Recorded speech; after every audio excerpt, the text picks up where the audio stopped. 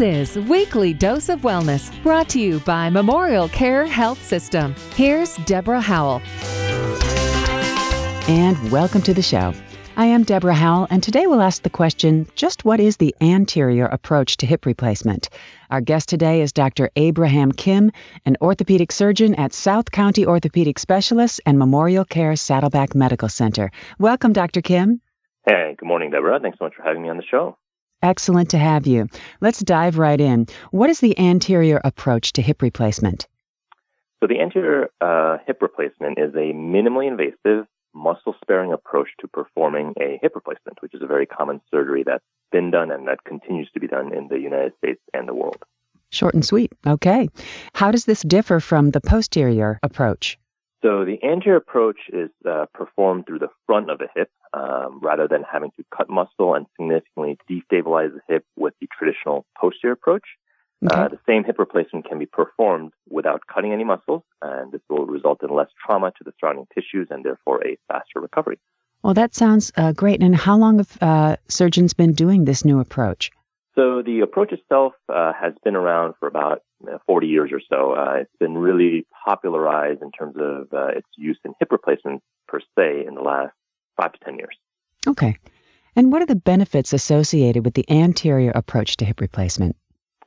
So since no muscles are cut with the anterior approach, it allows for faster recovery and less restrictions after surgery.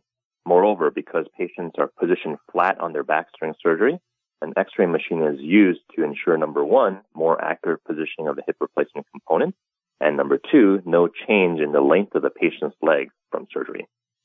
Oh, that's interesting. So the other approach often results in legs being of different length? It can more often, correct? Not always.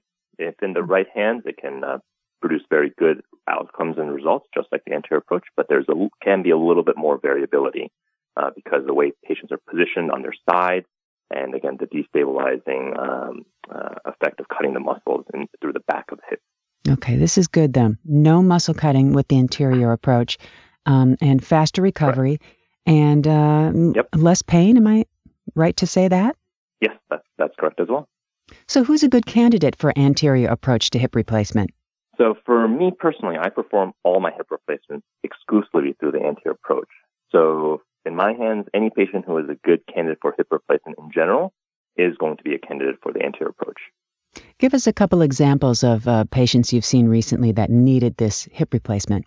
So I think anyone who is has failed to improve with non-operative treatments like medications, injections, or physical therapy, whose hip pain is getting worse and worse, and they're noticing a negative effect on their quality of life, who is now considering a hip replacement to improve the motion of their hip and improve their pain. They would be a good candidate for a anterior approach hip replacement. Okay, so symptoms are pain getting worse. Maybe is there a change in their gait? Absolutely. So a lot of my patients with bone-on-bone hip arthritis can find themselves limping, walking hunched over, using a cane, relying upon medications to kind of get them through the day, or having to limit what they would otherwise enjoy doing in terms of being out and about, being on their feet because of their hip arthritis becoming more and more symptomatic and limiting to their everyday quality of life. And do some patients think this is just attributed to old age? Absolutely. And I think in general, arthritis does tend to happen more often in patients who are older. It is a process whereby the normal cartilage or the cushioning in the hip wears out over time. So certainly, like any mechanical part, including the tires on our cars, the more miles you have, the more likely you are to have wear and tear. So certainly older patients do have a higher likelihood of having arthritis in their hips. However, nowadays, as people stay active longer, we are starting to see hip arthritis fairly earlier on, even in patients in their 50s and 60s. Due to sports and just overactivity, right? Correct. So certainly activity can contribute to hip arthritis. Genetics can predispose people to arthritis. Weight can predispose people to arthritis. So there's usually a multitude of factors, not usually one. All right, Dr. Kim, take me through it from start to beginning, from start to finish. say my dad is 65 years old. He's still working. He has a couple more years to work. He's having pain. He's been using a cane. He wants to get back to work, as soon as possible. So he comes to you one day, you make the diagnosis, you determine he's going to have surgery. How long is it going to take for the entire process to unfold where he can, get back in the car, drive, and go to work? Sure. So the recovery process of surgery is as follows. So some patients after the surgery can go home the same day, while most stay overnight. The surgery itself is about an hour and a half. After surgery, patients will work with a physical therapist to put full weight on their leg right away after surgery. And this will usually involve using a walker for 1 to 2 weeks just to give them stability, followed by a cane for 1 to 2 weeks. And thereafter, patients can progress to using no assistive devices. As far as work is concerned, I generally tell people if they mostly work a desk job, they can look forward to going back as early as anywhere from 2 to 4 weeks after surgery. If someone works a more physical or just kind of a physically demanding job where they're spending more time on their feet, I would probably kind of put that at 6 to 8 weeks before return to work. But again, every patient's a little bit different, but that's about the timeline you're looking at. So I generally say the recovery period is about 6 to 8 weeks or so. Incredible. And unless you drive a stick shift, of course, that's going to take you a little longer. Well, that's a very good question. So driving-wise, I tell patients they can go back as early as they feel comfortable. So even with the stick-shift car, again, it's all about just pressing the pedals and feeling comfortable driving the car. So in general, patients aren't on any heavy medications and are kind of feel like they're progressing well enough to try to drive a car. I tell them it's kind of up to them, and I've had patients go back as early as, a week or two after surgery. Again, that's kind of on the earlier side, but it's really dependent on how the patient's progressing and how confident they feel. And what about a PT regimen? So absolutely, PT is an essential part of the recovery process. Patients always will work with a therapist in the hospital to make sure that they're able to familiarize themselves with the use of the walker and the cane, and they're able to demonstrate that they're able to kind of navigate around safely, so that when they do go home, and the majority of patients do go home after this surgery, that they're able to, basically take care of themselves. In other words, getting from the bed to the bathroom, the kitchen. Obviously, if you have someone to help you out, that's always a added bonus, but by no means is it necessary.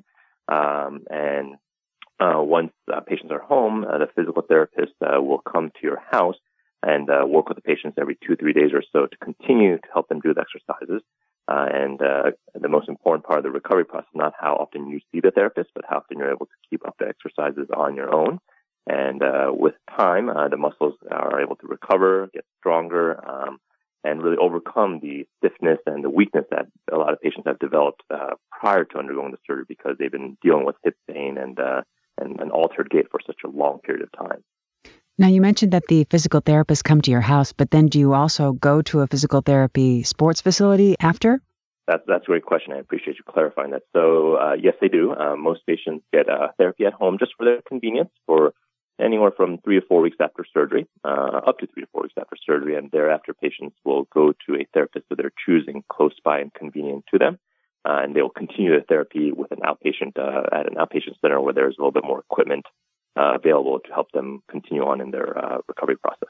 And how many weeks usually? I mean, if everything goes well. Sure. So it's usually about a month or so of therapy at home, and then thereafter another month of therapy at an outpatient facility. Boy, it sounds like it's a great day to be a hip replacement patient because it really doesn't alter your lifestyle that much. A couple of weeks and you're back to work. Amazing. That's correct. And compared to the amount of pain and disability patients were having before surgery, most people notice an immediate improvement in their quality of life and pain, even as they're recovering from surgery. Which brings me to my last question. Doctor, how does someone know if they should consider hip replacement? Sure, and I think that's a very important question. So any patient experiencing worsening symptoms of hip arthritis, which can include groin pain, hip pain, and stiffness in the hip, which results in difficulty putting socks and shoes on, would be a candidate for a hip replacement because of these are the typical symptoms of hip arthritis. So any patient whose pain, moreover, is no longer responding to the conservative treatments such as medication, physical therapy, and injections can consider undergoing a hip replacement to alleviate his or her pain and improve his or her quality of life. Do you start by going with your main doctor and then he refers you to a specialist?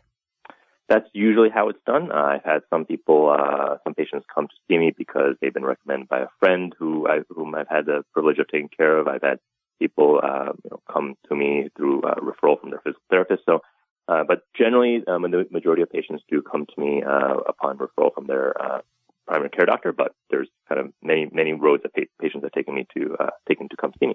And all roads lead to recovery. Well, we want to thank you so much for being on the show with us today, Dr. Kim. We do appreciate your time. Thanks so much for having me. For more info or to listen to a podcast of this show, please go to memorialcare.org. That's all for this time. I'm Deborah Howell. Thanks for listening and have yourself a terrific day.